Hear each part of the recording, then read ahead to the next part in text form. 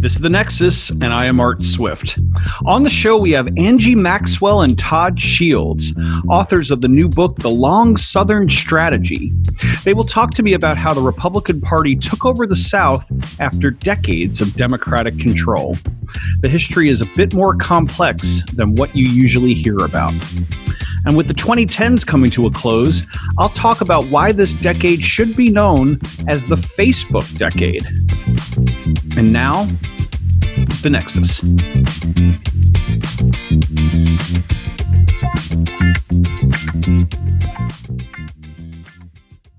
In recent weeks, Kentucky and Louisiana both elected Democratic governors, and last year, a black female Democratic woman came this close to winning the U.S. Senate seat in Deep South Georgia. Let's not forget there is a Democrat right now sitting in the Senate from the hallmark of the Confederacy, Alabama. Yet there was a time when the solid South belonged to the Democratic Party, and it would be odd to think of Republicans in charge there. Now it's the opposite.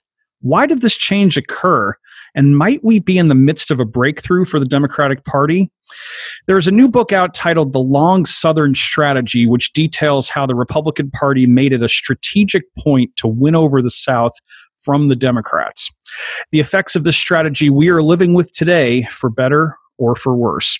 I'm joined by the authors of The Long Southern Strategy. Angie Maxwell is the director of the Diane D. Blair Center of Southern Politics and Society, associate professor of political science, and holder of the Diane D. Blair Endowed Professorship in Southern Studies at the University of Arkansas.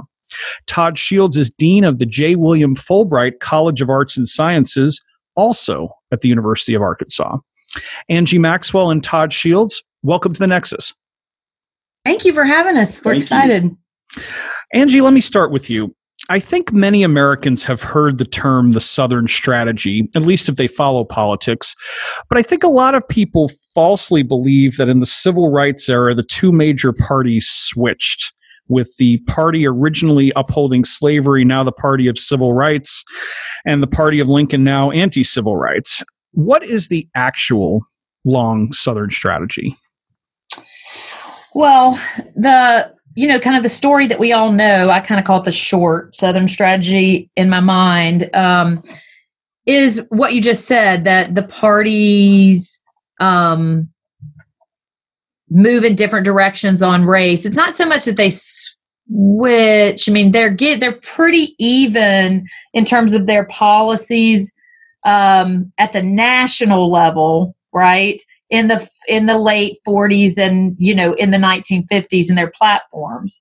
But as the Democratic National Party starts moving away from its kind of southern base and embracing some pro-civil rights, changes, there was a faction within the Republican Party that starts to think, hey, we might be able to pick up these disaffected Southern voters. I mean, just kind of like all the armchair election analysis we all do, like, ooh, should we try to get millennials?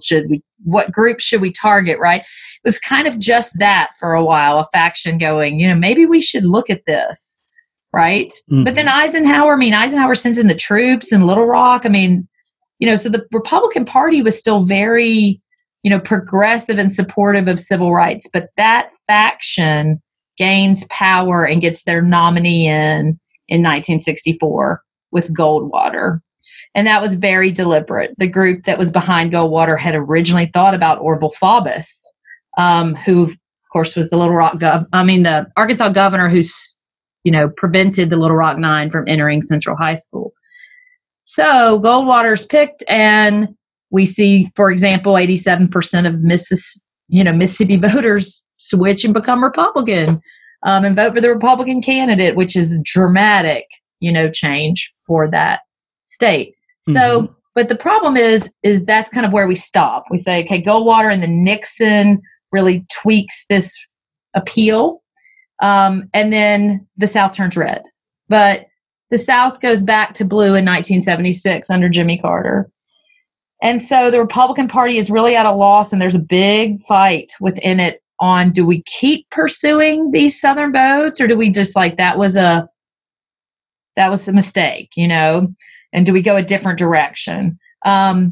And the group that was pushing to keep trying to win the South won out and also said, let's expand beyond race. How else can we get some of these Southern whites? And they figure out by dropping the Equal Rights Amendment, they can actually get a lot of Southern white women to support the party because they were kind of part of the anti-feminist movement. And when Bill Clinton, as a Democrat, and wins 5 Southern states back and starts to lead in some others, Republican Party goes kind of back to the drawing board again, dukes it out, and decides, the group that wins decides they're going to really try to push on white evangelicals and win their votes. And so it's been this long arc. It hasn't been this instant flip or quick flip. And it involves a lot more than just race, but it starts there. So that's kind of the long Southern strategy. We've sketched that out and what that's done to the parties over time and to the electorate, and really what gives rise to Trump. Right. And do you feel, Todd, why we're talking about, Angie was talking mainly about going after, I would assume, mostly, if not all, white voters, if that's correct. I mean, why did the GOP not have a separate strategy to go after Black voters, in a different way, perhaps? Was this decision not to do so based on racism, or just not believing they can get African Americans to vote Republican? Well, there's actually in 64 and in 68 at the Republican National Conventions, there's a lot of infighting that's going on because the Rockefeller wing of the Republican Party did have the argument that they could win elections if they continued to pursue African American voters, immigrants, inner city type party of Lincoln strategy. If you listen to those debates, you can hear Nelson Rockefeller even getting booed and cheered. In both 64 and 68, that wing of the Republican Party really lost the battle. In 68, Nixon, and this is something that happened in every part of the waves of the long Southern strategy, there were lots of data that was collected by one, Kevin Phillips, who wrote a book, The Emerging Republican Majority, came to the 68 convention just armed with reams and reams of data way before surveying and that type of thing was very popular in campaigning. And they were able to convince a lot of people that this once solidly Democratic South was angry enough that with Nixon and the right strategy, they could get a lot of Democratic votes and then win the Electoral College. And I think that's a key point. And that is it's not necessarily a national popular vote strategy. It's an Electoral College strategy. Yeah, it's the map. And it's also, Nixon, when he ran in 60, right? When he ran in 60 and lost to Kennedy, Kennedy had really pulled the African-American vote. And so that was the debate, is like, okay, do we go try to correct that, or do we go pursue these kind of disaffected white Southerners? So is that based on like this internal racism? I would never, I wouldn't have the data to, indicate that at that time. It was kind of group politics, right? Like, which group do we go after? And it was by no means unanimous. And when, Angie, would you say, you said earlier about Jimmy Carter and Bill Clinton got elected president, and Bill Clinton even picked up a few Southern states. You talked about the internal wrangling going on, but how did Carter and Clinton do that? If the train was going sort of in a certain direction, and then these two came and were able to get Southern states, how did that even happen? Well, with Carter, it happened because, with both of them, but more so, even so with Carter, because he was one of them.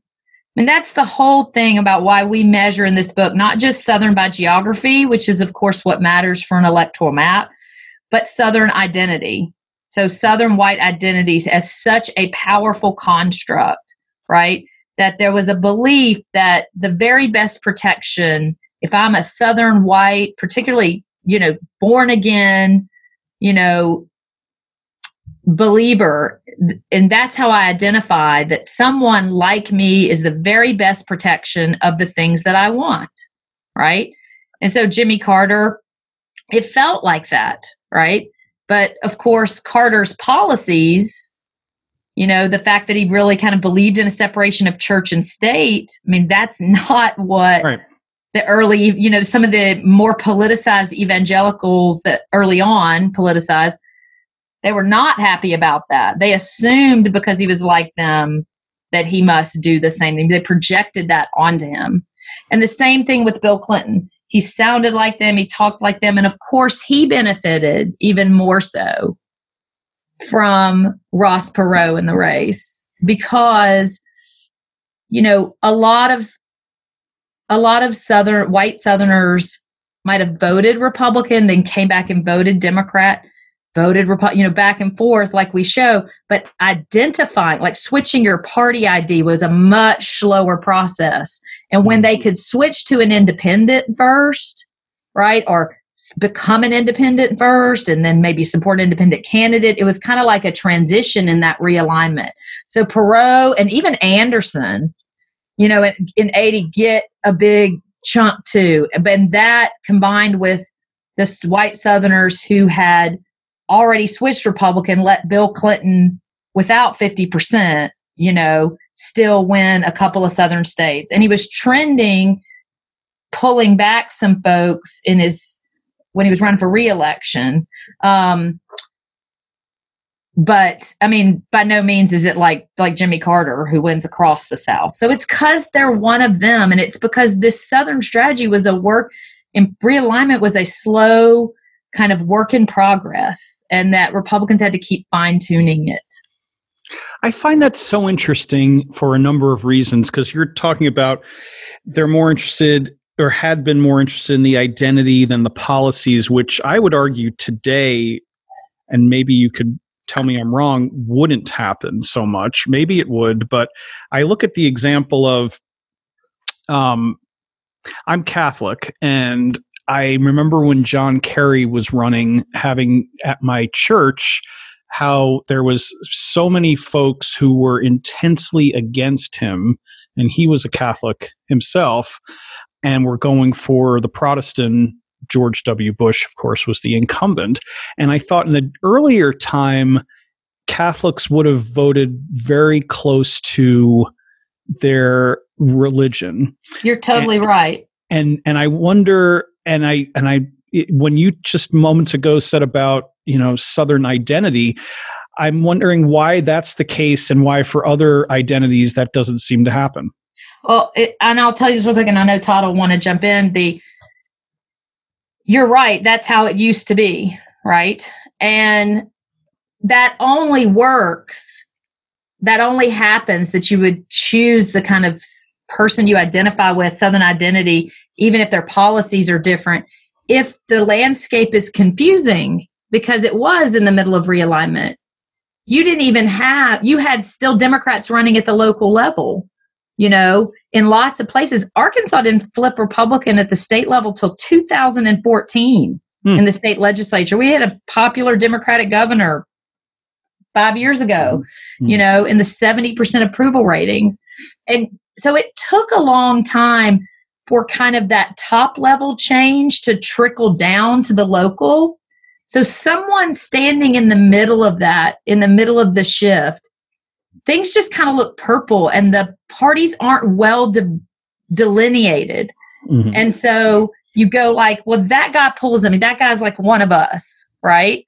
Now, what happens after Clinton is that the kind of push for Christian nationalism, which is kind of the last piece of this long Southern strategy, it pulls together a non-denominational kind of pro-Christian nationalist wing, which pulled a ton of Catholics, not all by any means, but a ton of Catholics in line with Southern Baptists, in line with, fundamentalists across the board, and in line with Mormons, honestly. And that starts back with the equal rights and anti-equal rights, stuff. But it merges so much that now the push is less on the identity, so to speak, right? And more on will they do what we want them to do.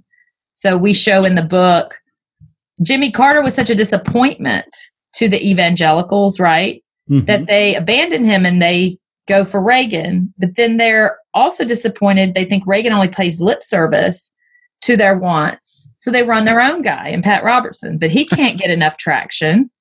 And so then they decide, we don't care who the person is if they'll do what we say. And that's a major shift. And that's how somebody like Mitt Romney, who's a Mormon, was still able to pull so many Southern Baptist evangelicals, even hardcore ones. And it's why Donald Trump, even though less than 40% of Southern fundamentalists say he's a Christian, still vote for him. It doesn't matter to them if he is anymore. They played that game and they got burned by Carter. And so now it is, will you do the actions? Just like any other political interest group, we just expect it not to be. Does that make sense? It sure does. It sure does. Okay.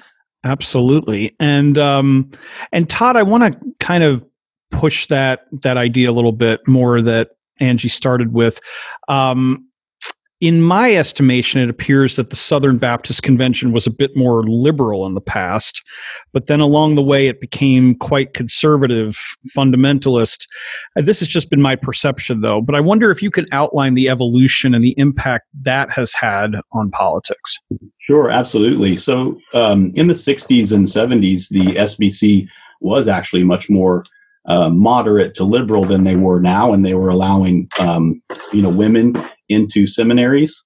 And in the late 1970s, there were a couple of people that really felt like the SBC should be very literal interpretation of the Bible, very fundamentalist in their views. And if you look into those documents, you can see that there was a real hostile takeover. And then after the takeover, anyone who was moderate or anyone who was liberal was really pushed out and away. And there's actually some writings of the moderates that were in the Baptist convention that felt really rejected by the religion that they grew up in and the religion that they loved. But after that takeover, the rightward swing of the Southern Baptist Convention continued. And like Angie was saying, they tried what I like to call the theological litmus test, right? They like, do you believe what we believe? And if you do, then we're going to support you. To the point where they're like, look, we're in this political game to win. We're tired of just being courted instead of just being a power player. And so they've shifted, like Angie said, a lot of groups have, to they're going to support the person that's going to support the positions that they want. So like you said, there are very much issue position driven things here. But that is where we are today. But the long Southern strategy began with this focus on the identity. Right. And I want to go back a little bit to what we were talking about in the beginning. Obviously, the long Southern strategy is earlier than the 1960s and whatnot.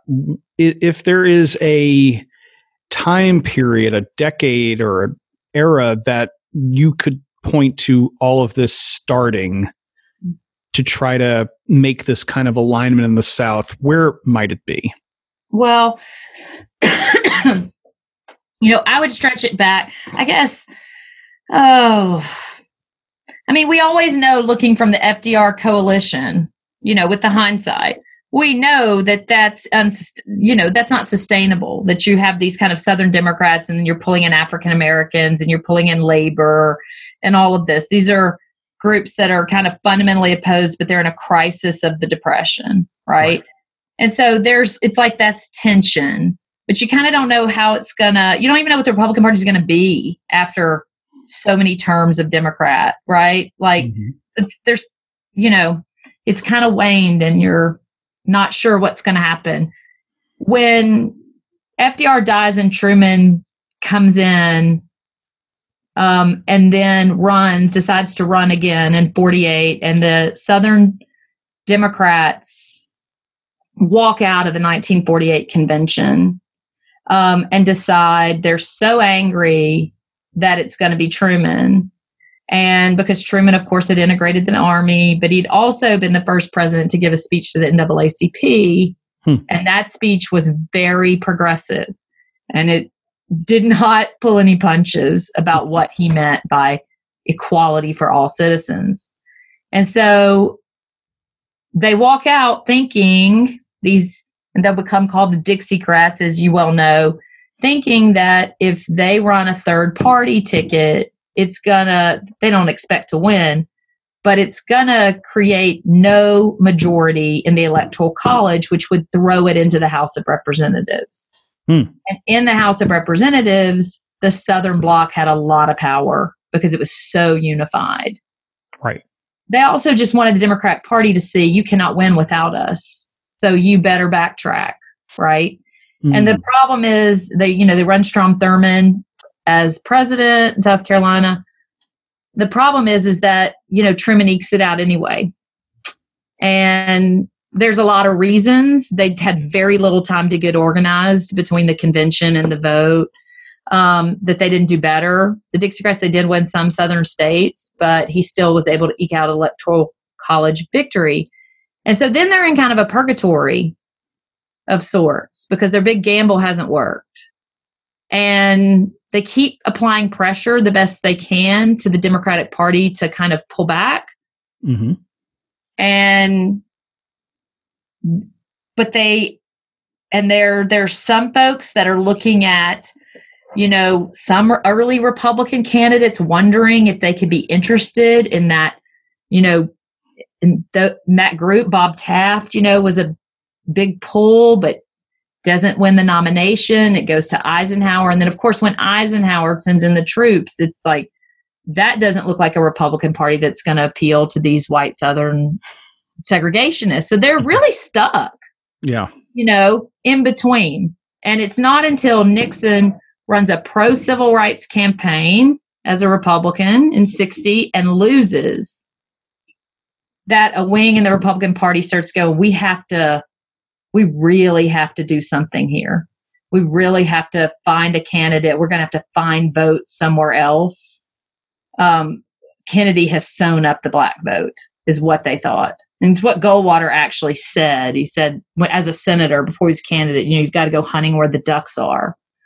And those white Southerners were the ducks. And it's really one group. And at the same time, within the Republican Party, not just the Rockefeller wing, but there was the Ripon Society group that formed at Harvard and MIT. And it was, kind of these Republican intellectuals, conservative intellectuals trying to stop this, say, this is a mistake. We don't want to be that party. Right. We just lost out.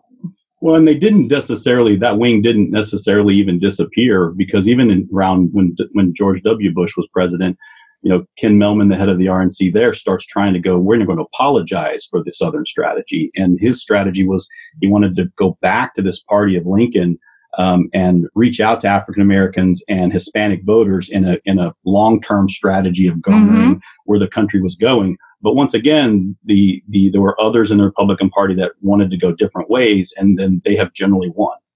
Yeah, and we can't not say this because it's just too crazy, but it's some of the same strategists, campaign to campaign, that are pushing this. So who runs Ronald Reagan's 1980 campaign, which they decided to launch in Mississippi at the Neshoba County Fair, where Reagan talks about states' rights. Ronald Reagan, right, and law and order.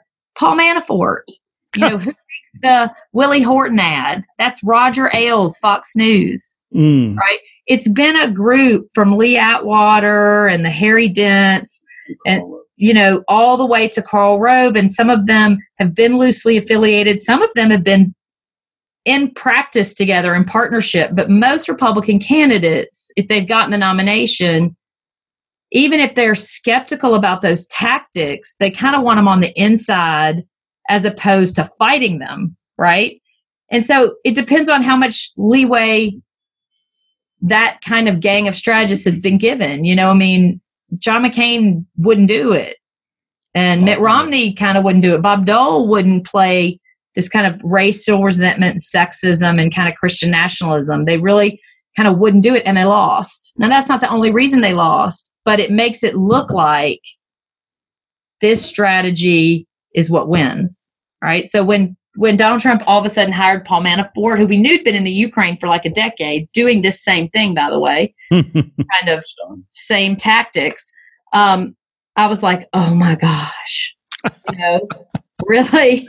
So crazy. And then you've got Roger Stone too, and Roger Stone was Nixon's 68 advisor. Right. And then he's involved in the Trump campaign too. So they really, even when we first started writing this book, I was still thinking that Trump was not a serious candidate. But then when they were hiring these people that we knew had really successful campaigns in the past, I started going, well, we may need to think about this differently. Yeah. And we started writing this before Trump was even on the horizon. It was more, this has been what's happened, and the American people have sorted themselves accordingly. And that's why we're in this hyperpolarized state. And then, Trump comes along and kind of illustrates it. And he's willing to play this strategy in a way and an intensity that previous candidates were not willing to do. Right. And since we're on the topic of him, let's talk about him for a minute. Obviously, you just said a minute ago that Romney, Bob Dole, John McCain, they were all much more moderate in lots of positions, and certainly on racial and sexism types of questions. But then comes Donald Trump, who, as you said, people were dismissing, laughing at. There was no chance he was going to win. But yet he has inspired such a devotion and a reverence. Some would say it's a cult-like devotion. And is this the kind of saint from heaven, to go back to religious references, that Southerners have been waiting for? Well, I mean, if you go look at the primary vote in the South, because this is when we had the SEC primary, right? It's all gonna be on the same day. And I remember talking to a reporter that day, and they were like, "Who do you think's?" And it's gonna be Trump, and they thought I was crazy. That was gonna be Ted Cruz, and I said, "No, you don't understand. His last name is Cruz."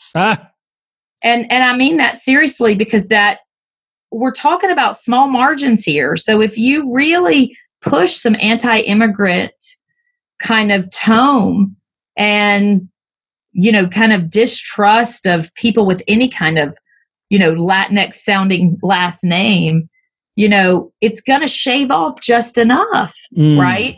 And especially in a crowded field where a lot of the Republican primaries are winner take all. And so Trump doesn't get more than like mid-30s in a lot of states, but because there's so many other candidates and it's all fractured, right? Mm-hmm. He picks up, and it's all on one day. And you hear Trump wins Georgia, Trump wins Arkansas. It starts to kind of affect the electorate and feel like, okay, this is what's happening. That group that voted for him in the primary, that is who has stuck with him like crazy. That's your mid-30s kind of support. It has galvanized some others who were probably non-voters. And they are given disproportionate power in the Republican primary system because their base of the GOP are those southern states, and especially when they put all of the primaries on the same day, right? They've been there all along, right? They've been there all along, and they roll out, their turnout, so identifying as Southern, like really drove up turnouts. If you look at those percentages, which we, talk about in the book. So I think Trump excited them, right, in that way. And I think some people have been added, but most of the national polling, when it does Trump's approval, the gender gap, all of those things, they never break it up by region. Right. And we show in the book, for example, and this relates back to the long Southern strategy about, sexism, is Hillary Clinton, won white women out. Of course, she won women of color, but she won white women outside of the South. She lost white women in the South by almost 30 points. Wow. That's two different realities, right? But people don't kind of break that. And if you did, you'd see a lot of Trump's hardcore that's really at that election affecting level are in those southern states. And Todd, let me continue with you for a moment. As I mentioned at the top, there have been some Democratic inroads in recent years. And I know Georgia has been primed by Democrats as a possibility to flip, along with Texas. Is an actual change going on? Well, I think that there's some swings that are happening, but I want to also talk about Trump's support in the aftermath of, President Obama being the first African American president, and then Hillary Clinton being the first female at the head of the ticket of one of the two major parties. There's this fear. I mean, when we ask people if the country's going in the right direction or how are they doing and what do they think is going to happen in the future, the people who are the most afraid are often some of the people who are the most well off, and they're mostly white people and white women as well. And so, in the context of this country is changing, one of the arguments we make in the book is that the Republican Party just didn't court the South. The Republican Party became Southern.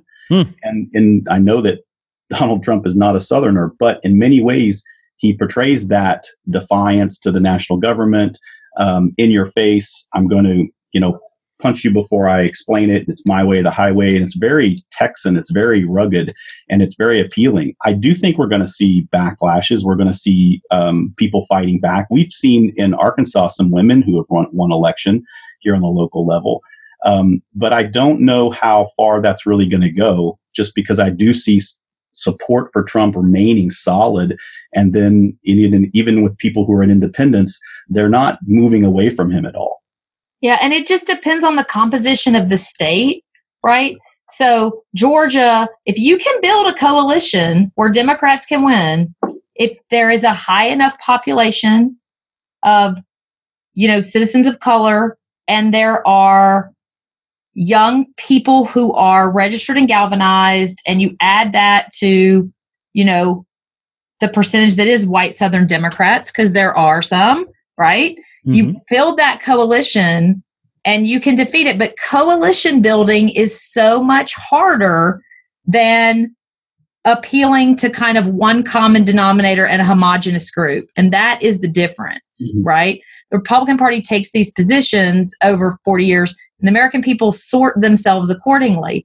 And one group looks very similar, right? One party is a lot more homogenous than another, which means an appeal that hits to all of that group is easier to find and easier to articulate, right? It's much harder when you're the party of kind of pluralism to then find a common denominator to pull everybody into a campaign. But it is what you believe, it is what the party stands for. So that's part of that complexity. And in Georgia, they've done an incredible job, and in Texas too. And I think that will pay dividends. It's just going to take a while, right? All of Stacey Abrams' data, all of the infrastructure she built, they will keep building onto that. That's what Republicans did. They didn't win right out in a lot of these Southern races, at the state level and the local level. They just built. And so I do see that. I do see them building an infrastructure in Texas and Georgia, and honestly in North Carolina. North Carolina hasn't had such a big kind of not celebrity, but a candidate the media felt like really in love with, like they did with Beto and Stacey Abrams, but their infrastructure is strong. And Virginia's been doing it for almost 12 years, which we saw the dividends it paid. Correct. But there are other states where that is not being built, southern states. And sometimes that is because demographically, right, the coalition is just not there, or the Republicans have been in charge and they're so in charge, they're so dominant that there's been no competition. Nobody's even run, nobody's even competed. And that means you don't have any data. I mean, you really don't. So it's going to be a much longer road for the bulk of the southern states, but there are some big ones that I'm going to see. We're going to see it pay off. We're going to see those things change, I think. And I think one of the jarring things for me in this book is that the long Southern strategy reinforces women playing second fiddle to men in accordance with so-called gender roles. As a Yankee myself, I find this hard to understand, really. But how has this worked in the South? Well, Angie's speaking as a Southern woman. I'm from New Jersey, so I probably should let her talk on this one. This is how this is how the book started. Is the huge, enormous hole in the scholarship about Southern white women. There's just nothing. And so in their politics and their vote and polling of them, there's just nothing. There's literary criticism about it. There's there's a little bit of sociology and anthropology, but it is so thin. There's history. There's some history of progressive, like the women who broke out of this, like the anti-lynching, women of the early 20th century, things like that. But there's really not an understanding of what is the default, which is this kind of Southern white woman on a pedestal concept. And so that whole middle section of the book really traces that back, where it comes from, how it gets built, and it has long-term ramifications. And the people who figured that out were the Republicans, because when the anti-ERA movement kicked into gear, Phyllis Schlafly from, St. Louis, but working with Lottie Beth Hobbs, who was a woman who was part of the Southern Baptist Convention, who started the group WWWW, which stood for Women Who Want to Be Women, right? And pushed against the ERA. They convinced, in what's called the Pink Paper, they convinced women that the ERA, Southern white women, that the ERA was going to require them to work, right? It was going to be a mandate. You read that document and it's just false, and it taps into their deepest fears, right? Mm-hmm. Because there was not institutional support for what you were going to do with your children if you went to work. There was status, anxiety about having to be a woman that worked, right? There was racial anxiety about, it was African-American women who worked, right? Not white women, right? They had African-American women work for them. Even very barely middle class women would have some kind of domestic help, right? Yeah. And so the idea that was going to happen and change the expectations of their lives, right, really just set something afire. And if you look at the history of the ERA, as you know, it passes Congress like 90% of the vote in the House and Senate. It's totally bipartisan. The Republicans are the first to put it in their platform, actually. And then all of a sudden, and it passes, 30 states in a year, ratified. It just seems like the momentum, it's unstoppable. And then it stops. And it really stops. And it stops in the South. And the anti-ERA forces really played up the, woman on a pedestal kind of ideology, and that feminists, we're all waspy, college educated, white, snobby women who looked down on all these women and their choices and thought they were stupid and all of this. And when you do that in a region that has just gone through the changes of integration, in Georgia, the women would chant, don't desexagrate. Yeah, they played on those words. So there is this anxiety, like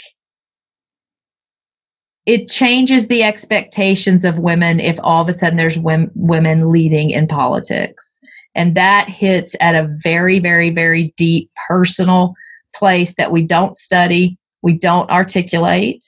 And the GOP polls 40,000 American women in 1980 and sorts them into 64 categories, calls each one Nancy's, Betty's, Helen's. And they figure out they can win the white women voters they need in the states they need if they drop it. And so they drop it from the platform in 1980. And, I'd just add that, the Phyllis Schlafly's big push of STOP ERA was, stop taking our privileges was the acronym. And, coming to Arkansas from the North, it was a shock to me to see that there's an aspirational goal. Even of women who are in very low classes, an aspirational goal is that I will stay home and I will be the Southern belle who's put up on a pedestal and taken care of. That's a privilege that many of them still shoot for. Yeah, aspire to. If they're, and I'm not judging that, because if you're working a dead end minimum wage job where the minimum wage hadn't gone up in 30 years, and it's not a meaningful work or career, and you have children that you're having to have somebody take care of, I get why it would be aspirational. Sure. But it's been institutionalized here in the way we educate girls in institutions like sorority, and in all of it, right? It's been very institutionalized down here, so much so that people don't even see it a lot of times. And I would say that feminism here is really not been framed as choice. It's been framed as feminism means you will not have a choice. So feminism means your aspirations you will not be able to get, as opposed to you will have a choice about what you want to do. And so coming here, the idea and the interpretation and the feelings associated with feminism were very different. And then it all got reinforced at the church at the exact same timing when the fundamentalists take over the SBC. And then they kick all the women out of seminary and they re-put it into their, doctrine that women, are submission, doctrine of wifely submission. And you got a big chunk of the region that's going and hearing that, right? And of course, it's always been that way in the Catholic Church in terms of its hierarchy. Sure. And so that all reinforces, that culture. Perfect storm. And 75% of white women voted against Stacey Abrams, against her. 75% in Georgia. That is staggering. I mean, that is just such an interesting, and I think so many people were mystified. I don't think a lot of people knew that detail, but I know a lot of people knew the detail about white working class women in the South, or at least white women in the South voting for Trump, not just working class, even, educated class and whatnot. And I know there was so much shaking heads, like scratching heads, like how is this even possible? But the way you're describing it's very possible. Yeah, it's very possible. I mean, when you develop that idea, and you've developed that idea of Southern white femininity all the way back to antebellum times, when as a faux justification for white supremacy, right? So these white and violence, these white men have to protect these delicate white women, the chivalry and honor and all that stuff. And it's just the lie people tell themselves to rationalize and make okay the way they're treating African-American, and particularly African-American men who are criminalized and demonized by this setup. Mm-hmm. And so, but that image of what is the thing to aspire to as a Southern white woman, it's not that it remains unchanged, of course, right? But it's that it gets institutionalized. It's how the schools develop and curriculums develop and camps develop and church develops and just kind of all of it. The beauty pageant culture, all of that, is built on that kind of notion. Mm-hmm. And you just don't see people pick at it. And no one has noticed that the gender gap is either non-existent or sometimes reversed in this part of the country. And so you take the South out and you've got a much bigger gender gap in favor of Democrats outside of the region. It's just not something people kind of noticed and studied. I watched the 2018 midterms knowing that Beto I did not think would win. Stacey Abrams, I thought was going to be really close. And I thought that was incredible. Andrew Gillum, I think if he'd had 2 or 3 more months, might have been able to do it. And everyone was so upset. If you look at 2018 results above the Mason-Dixon line and below. It's two different nights entirely. This big surge of women that were elected, it's outside of the South primarily, right? It's going to take longer down here. And what we also know is that if a white woman in the South is liberal, right, or Democrat, it's like if they get out of that culture, they are so far left, right? They're a smaller percentage, but they're so far left. Mm-hmm. And often they are who gets covered or who talk to a journalist or who, right? Because the culture of these conservative Southern white women is to kind of stay in the background, right? Yes. And so it can skew the perceptions, but it's you're not the first person who said to us that is so counterintuitive about the ERA. And I completely get it. And it's understandable because there's just been nothing on it, but I can tell you as someone who's lived it, how real it is. And I have deep empathy for it. And then you can look at the numbers, and we do have, exit polling data from 1980 showing that, the ERA was why these Southern white women voted for Reagan. Mm-hmm. The fact that he dropped it. Mm-hmm. We just don't talk about it. And maybe even the national discourse, when the national discourse talks about the gender gap, they talk about women being very Democratic and men being more Republican. And that is true in the country. It's just not true in the South. And Angie mentioned earlier that we often see these people doing national polls, but they're not breaking out the South. Often they don't have a representative sample of the South, so they don't feel comfortable doing that. But when we do our polling, we do a representative sample of the South, and we do find sometimes in many places the women are more conservative than the men. It's like a reverse gender gap here in the South. And so from our perspective, when you're looking at the Electoral College map, you're seeing a lot of Southern women who will vote for a Republican candidate, while the nation keeps talking about a gender gap that women favor the Democratic Party. So it's very confusing. Right. No, I can absolutely see that. And when the ERA dies, this is another piece of it. When the ERA doesn't make it, the feminists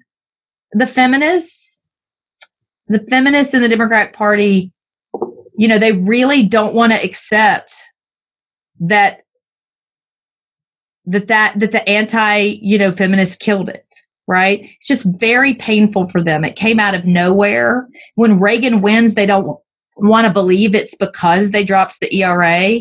They keep saying it's his economic policies and this and that, because it's like in foreign policy, it's like very hard to live in a world in which you think that's what happened. And they kind of go underground and are really quiet, right? Particularly after they convince the party to put Geraldine Farrar on the ticket in 1984. And that is a double loss. And in fact, Southern women vote for Reagan even higher numbers, the second time around. And so it doesn't get told, and it doesn't get seen as the bridge between the racialized efforts of the Southern strategy and the religious efforts of the GOP, because it is the bridge, because it was so painful.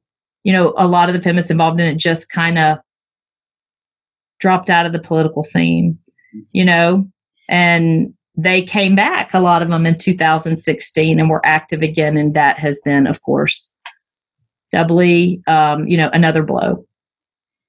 Obviously. Yeah. Well, that is fascinating stuff. I think we're going to wind up there. And I'm going to mention that the book is called The Long Southern Strategy, and the authors are Angie Maxwell and Todd Shields. It's a great holiday gift. So thank you both for joining in the Nexus. All right. And we will be right back. It's the end of the decade, so it's time to do a little unofficial review. How did this one shape up? Totally depends on how you view the world politically. If you're a Democrat, you're probably in agony right now that there have been nearly 3 years of Donald Trump, and it appears that there is at least one more, perhaps 5 more to go. That's another half decade of the Trump train. Regulations are becoming a thing of the past. the government is being reshaped, if not destroyed, and environmental protections are out the window. What has happened to our alliances abroad, you'd say, among many, many other things? If you're a Republican, in your mind, order has been restored, the planets have once again aligned properly, and why couldn't those damn Democrats just shut up about impeachment once and for all? Earlier in the decade, that is, for the first 7 years of it, you had to put up with President Obama and what you saw as an overly regulated marketplace, racial strife, jobs going overseas, and a president you might have thought was bringing hope and change, but in your mind, little changed. The rich got richer, and you were just doing more to stay in place. At least now you got a tax cut. One thing hopefully all can agree on, but won't, is that the economy this decade is in much better shape than it was 10 years ago at this time. It was pretty gloomy in December 2009 when the economy was technically in the first months of recovery, but it sure didn't feel like it. State governments across the world were being propped up from bankruptcy by the stimulus money, and the unemployment rate was at or around 10%.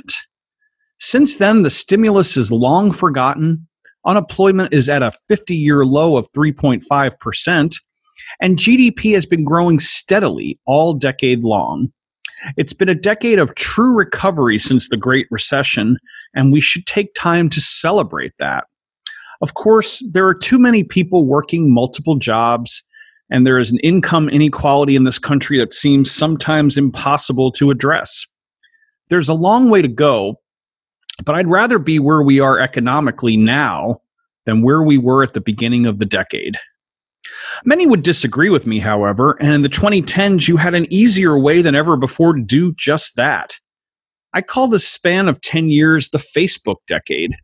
It was the first full decade of social media, and it will take decades more to understand the depth of how influential this medium has been on our world. Before, you had friends, maybe a handful, maybe a couple dozen, but probably not more than 100 people. During the Facebook decade, you were expected to have as many friends as possible, at least a few hundred, and if you so desired, up to 5,000 people. 5,000 people? Reading your words and seeing your photos and sharing actual friendship with? That's pretty hard to believe and sounds too good to be true. And for the most part, it is. Something that seems so promising, so life-expanding for the most part, at the start of the decade, now seems like an addiction at this point, akin to drinking lots of coffee or smoking cigarettes. You don't leave Facebook or its sinister cousin Instagram for fear of missing out on something, or because you've made these so-called friendships and you have no other way to communicate with them except through Facebook Messenger. If you leave these mediums, people forget about you, and you're left with the close friends and family members you started out with. Facebook is now the way we get news, with more than 50% of people saying it is the way they learned about what's happening in the world. It's no secret why the Russians have gotten their tentacles into Facebook. It's the way to influence opinion. Unlike legitimate news sources, Facebook cavalierly says it has no interest in stopping or policing fake news or ads. And that's why conspiracy theories that were on the lunatic fringe in the past are center stage now, and why congressmen and senators routinely quote them in pursuit of smearing Hillary Clinton, Joe Biden, and many others. Facebook, Twitter, and platforms like it have allowed the crazy to become popular. On a positive note, I have met many amazing people through Facebook that I never would have known in the decade prior. I'm one of those people that add friends of friends or people you might know, and I'm the better for it. If people are in different cities and I am traveling to those places, I make it a point to try and meet Facebook friends who matter to me and turn them into, quote, real friends. My life has been enriched because of these associations. If there is anything that has changed the world in the 2010s, it is Facebook. So, you take the good, you take the bad, you take them both, and there you have the facts of life. The facts of life. So long, 2010s. Let's hope the 2020s are once again the roaring 20s of a century ago. And that's our show. The Nexus is recorded in Washington and is produced by Colin Martin. Production assistance by Ian Heald. If you like this podcast, please share it far and wide. And leave a ranking, too. We'll see you next time, and be well.